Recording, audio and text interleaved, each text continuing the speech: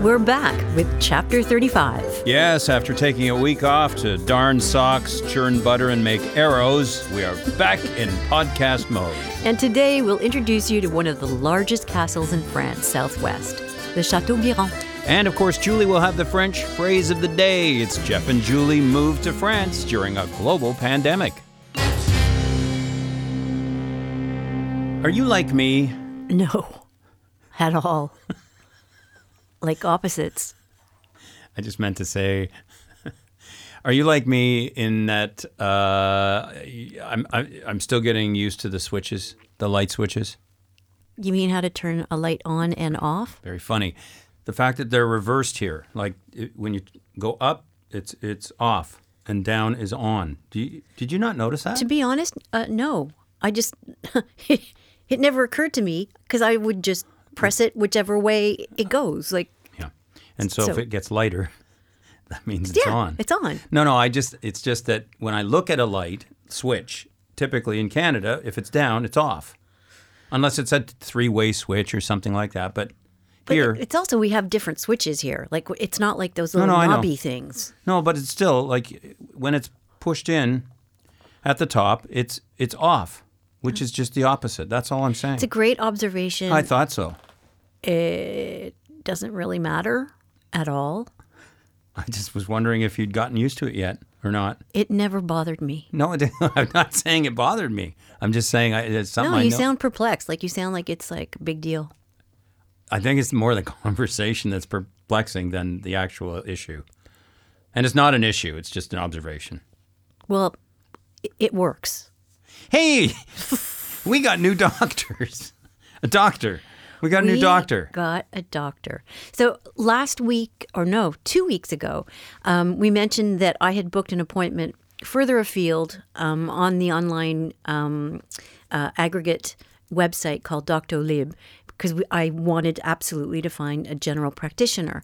And I booked it that day for like a month ahead, a month from that time. Mm-hmm. And on that very day, we get a call from our local medical office asking us if we want to come in and take a meeting with the doctor. Yeah, we had mentioned that in Chapter 34, but we hadn't gone to see our doctor yet. And didn't we say that we're not canceling the first one until we want to... Just in case. Yeah.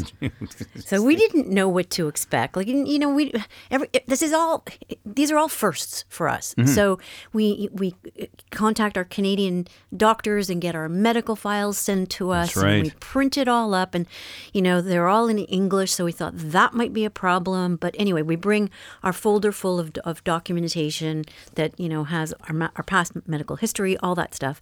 And we go to the medical office and are greeted and asked to sit down. And we sat down and we didn't know which doctor we were meeting. We didn't know if it was a man, a woman.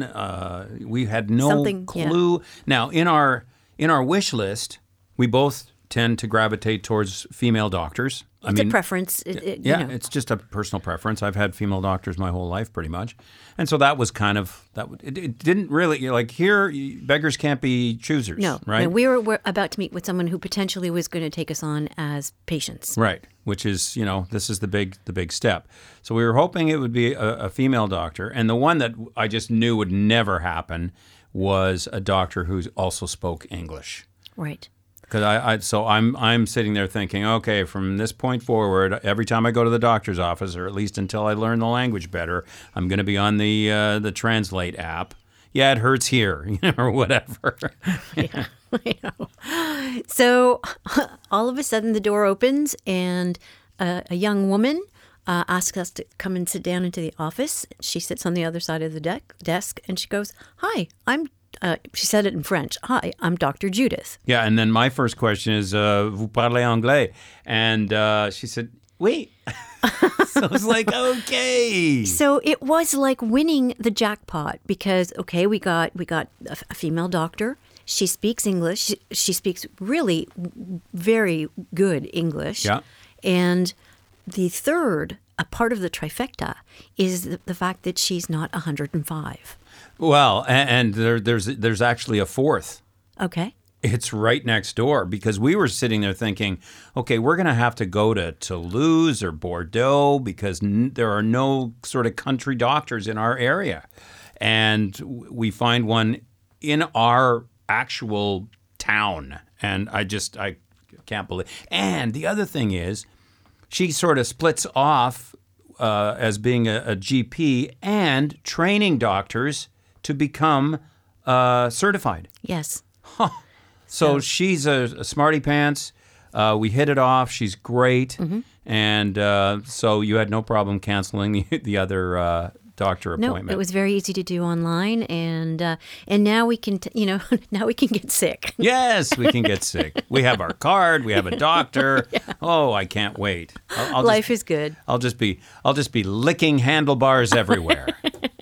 Yes. So no, we're very, very excited about that. It's kind of like the last big piece of the puzzle, isn't it? Yeah, I mean there are other little small pieces that we have to deal with, but that was I would say very challenging, and that was a big piece, and it feels really good. It was a big one. Yeah, it feels really good. Oh, by the way, sorry we weren't here last week. We forgot to address that. No, we just had all kinds of stuff going on, and got a little bit overwhelmed. Yeah, a little bit overwhelmed. Didn't want to put together a crappy podcast, so.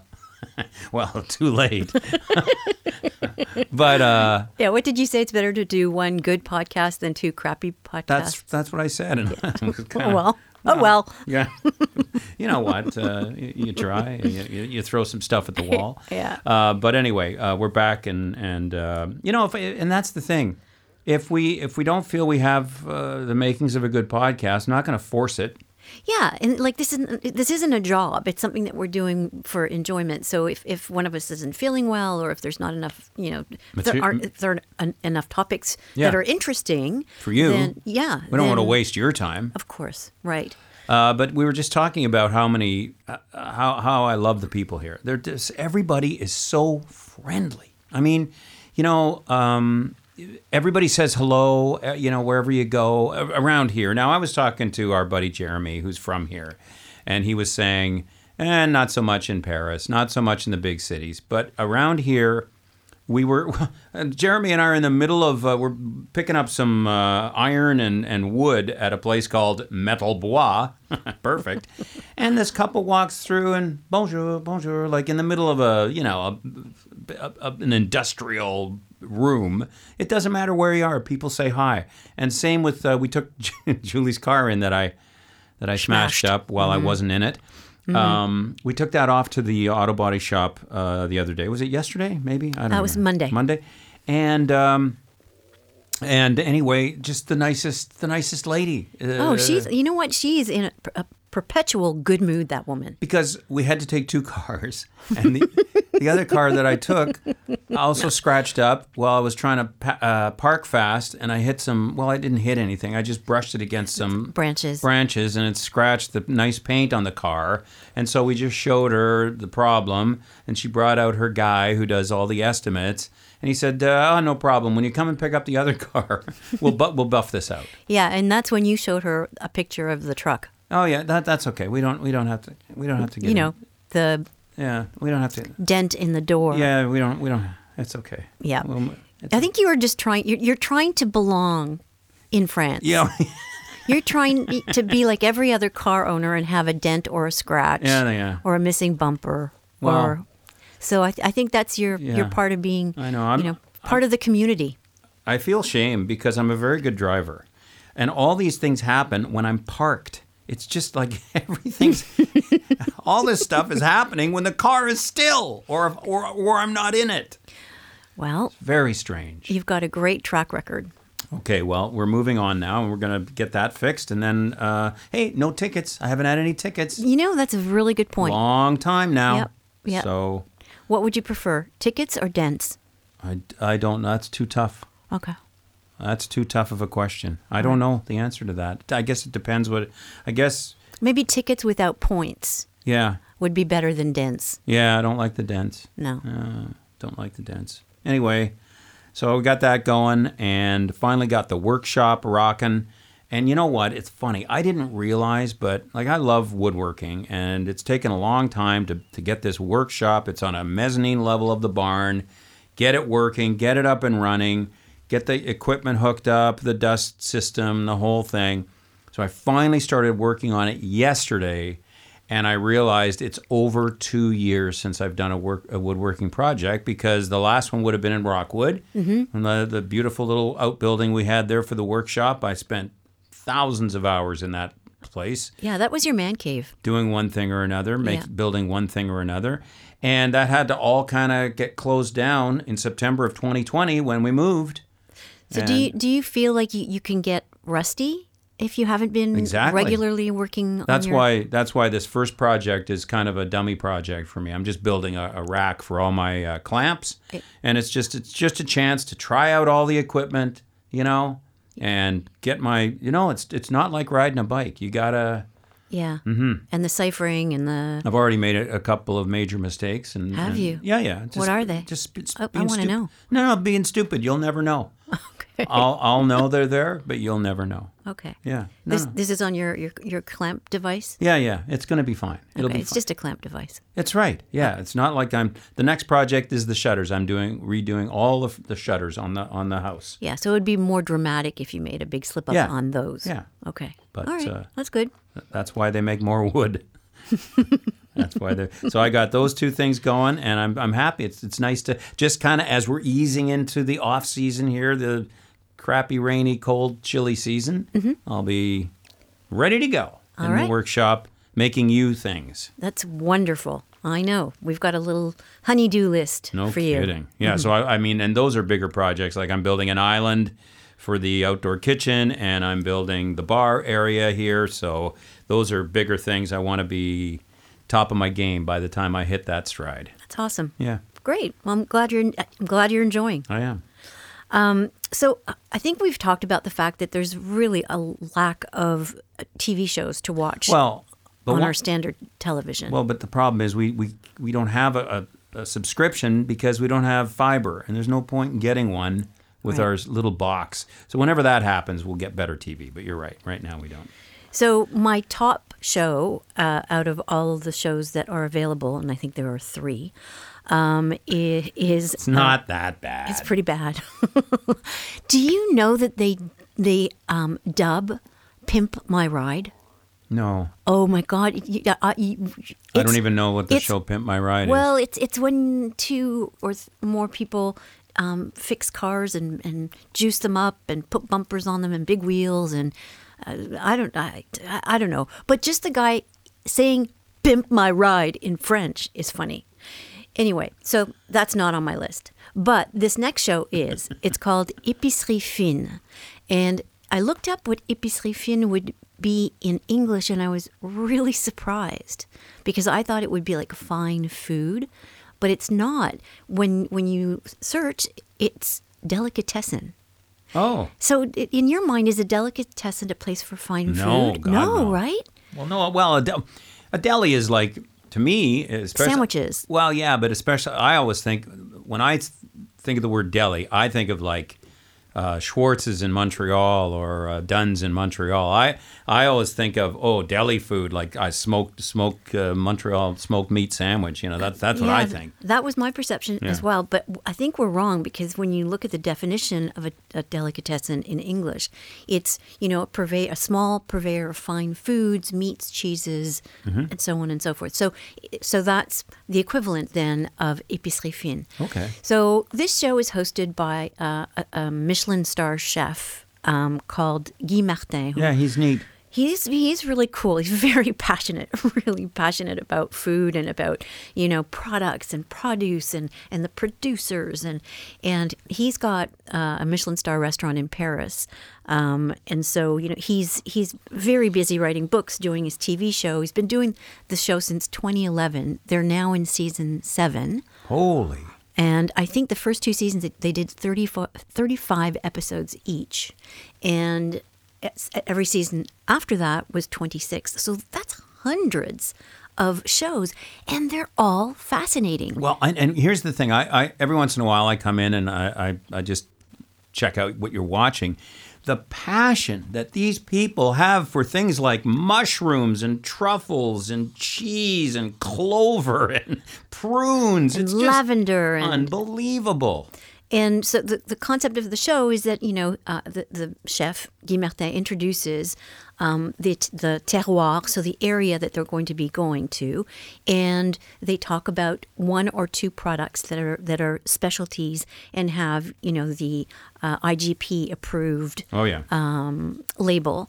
And he will often go and meet with these producers, and these producers, like, it's in their blood. They've been doing it. They've either taken over from their parents, and it's such a passion for them to produce this top quality product, whatever it is. Not unlike Anne Marie and Danielle, and then their son Jeremy. I mean, they've been in the prune business for years and years, and the Pruneau d'Agen, it's a big deal. It's a really big deal. So, I rarely see a rerun.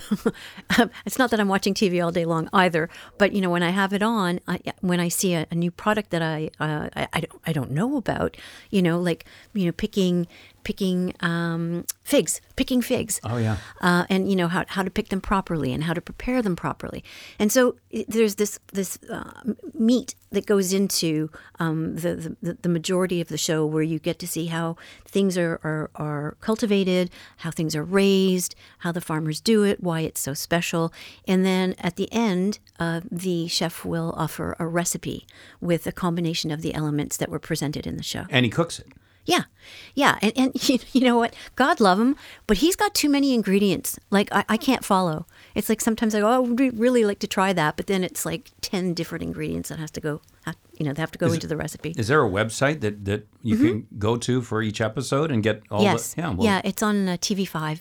So I don't know if you can get that anywhere, but that is where his show airs. That's probably the best bet, is to just go and check out the recipes that are on each episode, because it's a very interesting show, and they do feature every single region and department in France, and ours has been on there a number of times. Yeah, and the cool thing, they always show the hexagon, which is what they call France, because it's kind of shaped like a hexagon, and they will highlight the area that they are going to. Mm-hmm. And so for me, I discover areas that I don't know about, that I go, I really would like to go there. That looks like a really interesting place to go.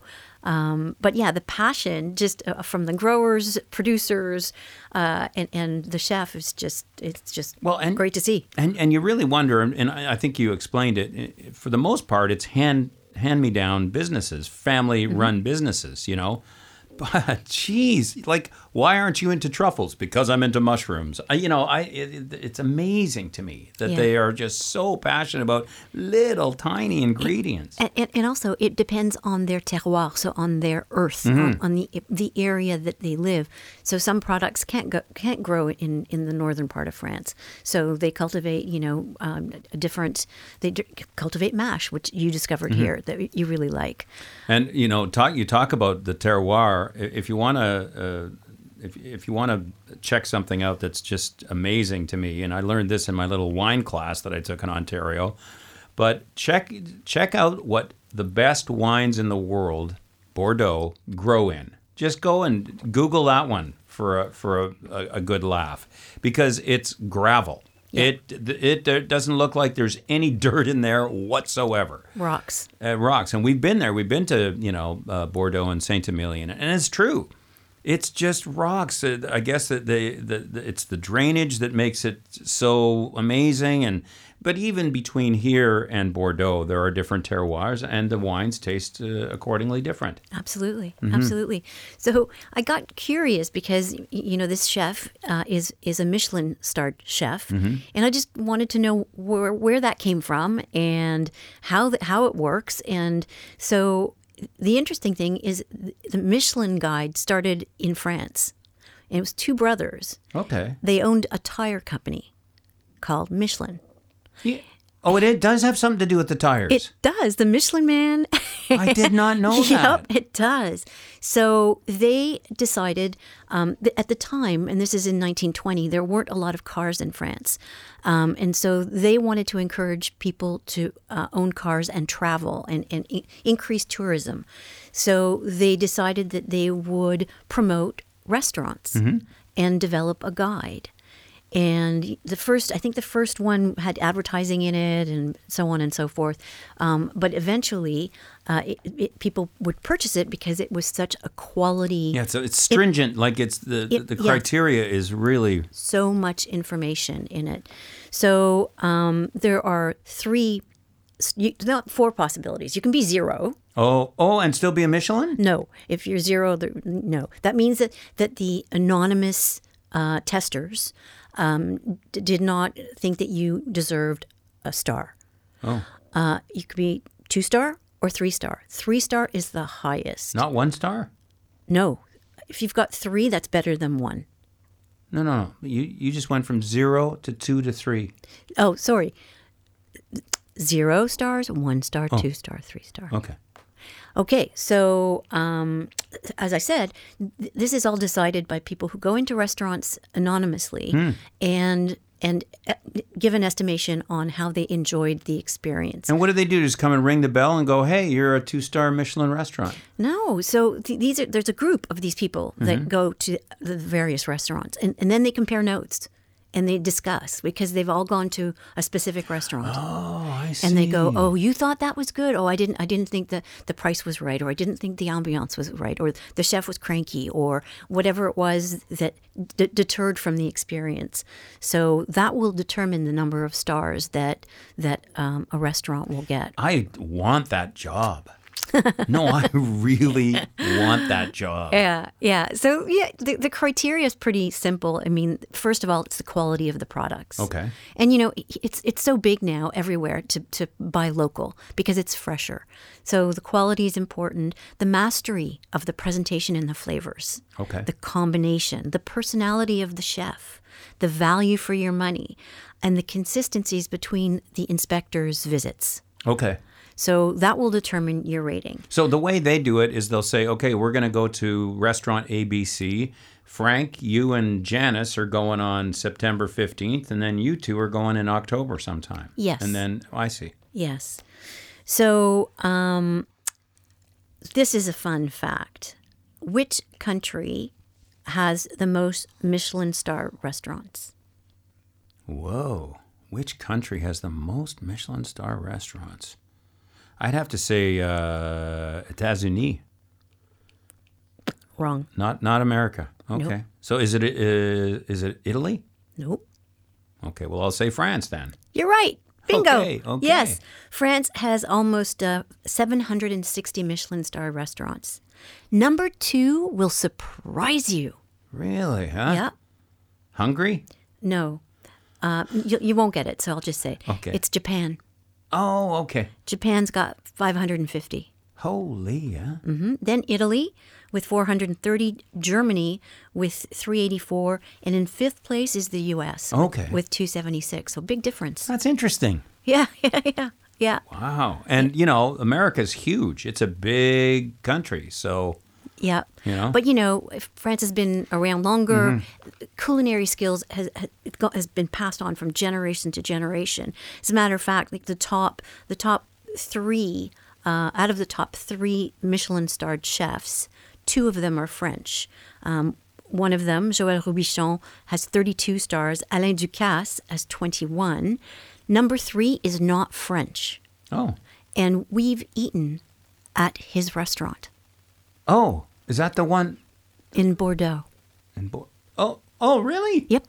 A while back. Yeah, I know the one. We've been there twice. No, we were there once, and we ate on the rooftop. Oh, wow. I don't remember. Oh, okay. Yeah. Right. Yeah? Yeah, I do remember that vaguely. Yeah, okay. Yeah. So number 3 with the number of Michelin stars is Gordon Ramsay. Oh, yeah. He's got 17. Yeah. Wow. Yeah. So I thought that was really How many number 3? So 3 is the max? Yes. How many of those would there be kicking around? Because that's the top of the heap. In France there are 30. That's all? Mm-hmm. 30 3-star Michelin restaurants. Yeah. Like that means that it's worth traveling to. It's a destination. You must go for the experience. Huh. Yeah. And the majority are in Paris, of course. Yeah. So, well, yeah. That's cool. Montpazier has a Michelin restaurant. We went to Montpazier last week, was it? Yeah. Oh, man, do I love this little city and a little village. And again, this is a part of living here. We don't need to put the dogs in kennels and go on big trips.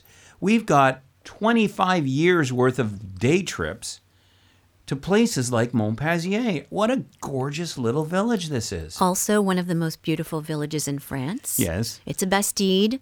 It was, I think, founded in like late 1200s. I will be posting many pictures from Montpazier. Yeah, it's really charming. And you know what I noticed was different, I think, from some of the other Bastide towns, is it was very lively with shops and merchants, and they had a little museum.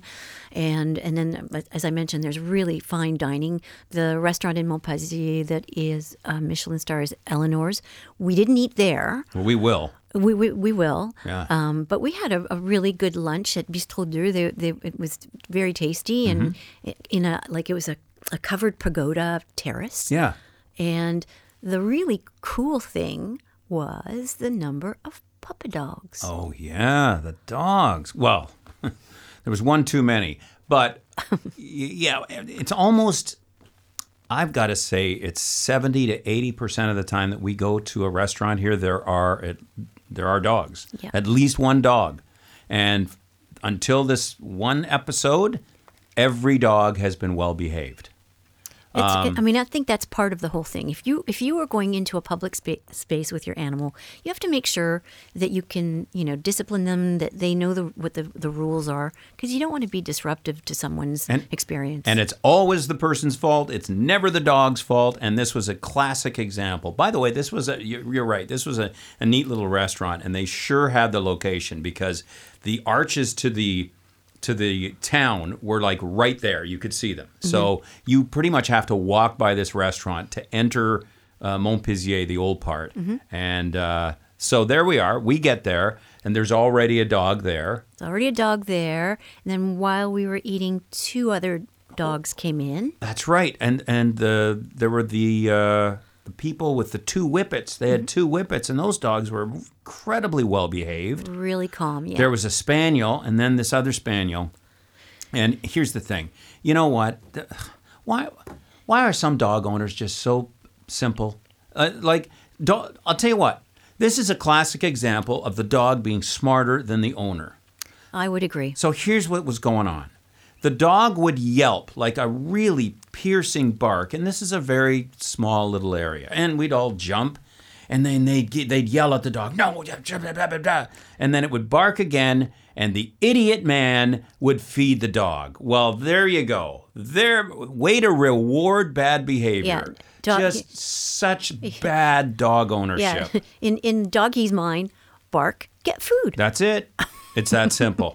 Bark, get food. And they kept rewarding him, and finally... kudos. The server came over and said, this is not cool. It's not acceptable. On. You guys need to leave. Yeah.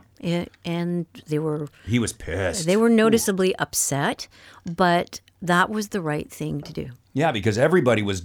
Like the piercing sound of this dog's bark made everybody jump. And of course, here's the other thing you'll notice when you come to France, especially down here. It's very quiet in a restaurant. Mm-hmm. You can have a very nice conversation at this level. You very seldom have a loud table, unless there's somebody funny or whatever and there's a lot of laughter. You very seldom have a loud table. So when a dog yelps out like that, and it was probably 30 or 40 of these before they finally got turfed. Yeah. It's disconcerting. It's not fun. No, but it really didn't disrupt our lunch very much. We have dogs. We think that they didn't handle it properly, the dog owners, but nonetheless, we had a good time. So note to any dog owner out there, if you're going to reward behavior, make sure it's good behavior, okay? Don't be rewarding a dog for doing something stupid. So we're talking about restaurants, we're talking about chefs, we're talking about Michelin stars. So it's time for the French phrase of the day. Oh, it has to do with restaurants, my favorite. So, ce n'est pas parce qu'on est chef qu'on connaît la recette du succès. Okay, I wasn't ready. So, do you need it to be slower? A little bit, tiny bit. Okay. Ce n'est pas parce qu'on est chef qu'on connaît la recette du succès. You know what? I'm going to just say no because I don't know what Recette is recipe. Oh, recipe. Is it something to do with it's the chef that is responsible for the recipe? Something like that? Not close. No.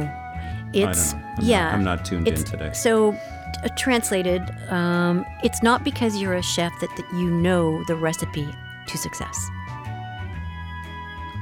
What? It's not because you're a chef that you know the recipe. I don't even understand it in English. Holy moly. It's not because you're a chef that you're... Well, huh? That you know the recipe for success. Okay, then what is it? What do you mean? What don't you understand? Well, they make recipes. That's what they do. They cook. Oh, I see. They're always making recipes, but just because you're a chef, you might not know the recipe for success. Oh, okay. Why didn't you say it that way? How did I not say it that way?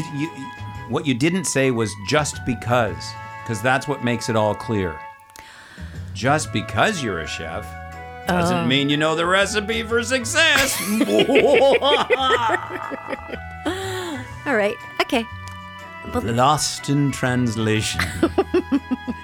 But nonetheless, a very good, once we got to it there, very good French phrase. That was painful. Of the day. Yeah. I think I made it painful. Yeah. That's my lot in life. That's my wheelhouse, making things painful. Hey, one of the other things that we did... Actually, right after lunch. Oh, yeah, that's right. We did. Because we were in Montpellier. I think it's an 8 to 15-minute drive, and you are at one of the largest chateaus in southwest France. It was impressive. Chateau Biron. Chateau Biron. Biron, it's spelled Biron, B-I-R-O-N. Holy. Check out the Facebook page. Jeff and Julie moved to France. Got great photos of Montpellier, but I got to tell you, this chateau is staggering. And one of the reasons it's so staggering is because there was something new done with it every century, pretty much from the 1200s through the 1700s. So there are all of these additions according to who, and it covers everything. It covers medieval, Renaissance, and classical. So it's got all of these different pieces of architecture as per whatever they required at the time. Yes, and this chateau is in remarkable shape. Yeah, it's nearly 1,000 years old now. Unbelievable. And we decided we'd wait for guests before we go inside. But you can still tool around on the outside and check it all out. And that's what I have on chapter 35 is photos from the outside. And I got to tell you, it is fantastic. And this was in a more strategic position than Bonneguet, Chateau Bonneguet that we went to, which was kind of lost and never attacked. Not this one. This one it was attacked. 5 different sieges over time in the Middle Ages. And it's just got this most breathtaking panorama. Really cool. Has been visited by everybody in the world. Queen, do you know who this is? Jeanne d'Albret. Do you know who Queen Jeanne d'Albret was? No. That's Hank IV's mom. Really? Yeah. Wow. Henry IV's mom. She was there years ago. It's just the most... they call it the major site in Aquitaine. And it's now owned by the Dordogne department. And so they keep it up. And they've just done an amazing job of this place. Yeah, I'm really looking forward to going and seeing inside. There's also, I think they have major art showed. Well, they have major art shows, but they also have the remains of the frescoes that were painted from the 16th century on the walls. Really? Yeah, so I'm looking forward to seeing that. But yeah, they do have art shows there, and they've featured great artwork from some of the masters over the years. But it is just spectacular. Wait till you see the photos, and it's it's an ancestral fortress for the Dukes of Biron, and it's sprawling, it's gigantic, and again, all of these different buildings that have been added on. It's got an amazing cathedral, and then it's just... every chateau needs a cathedral. Yeah, but this one is... The cathedral itself is standalone, and then it's got everything around it. So definitely worth checking out, and again, I encourage you to check out our Facebook page so that you can get a better sense of the enormity of this amazing castle.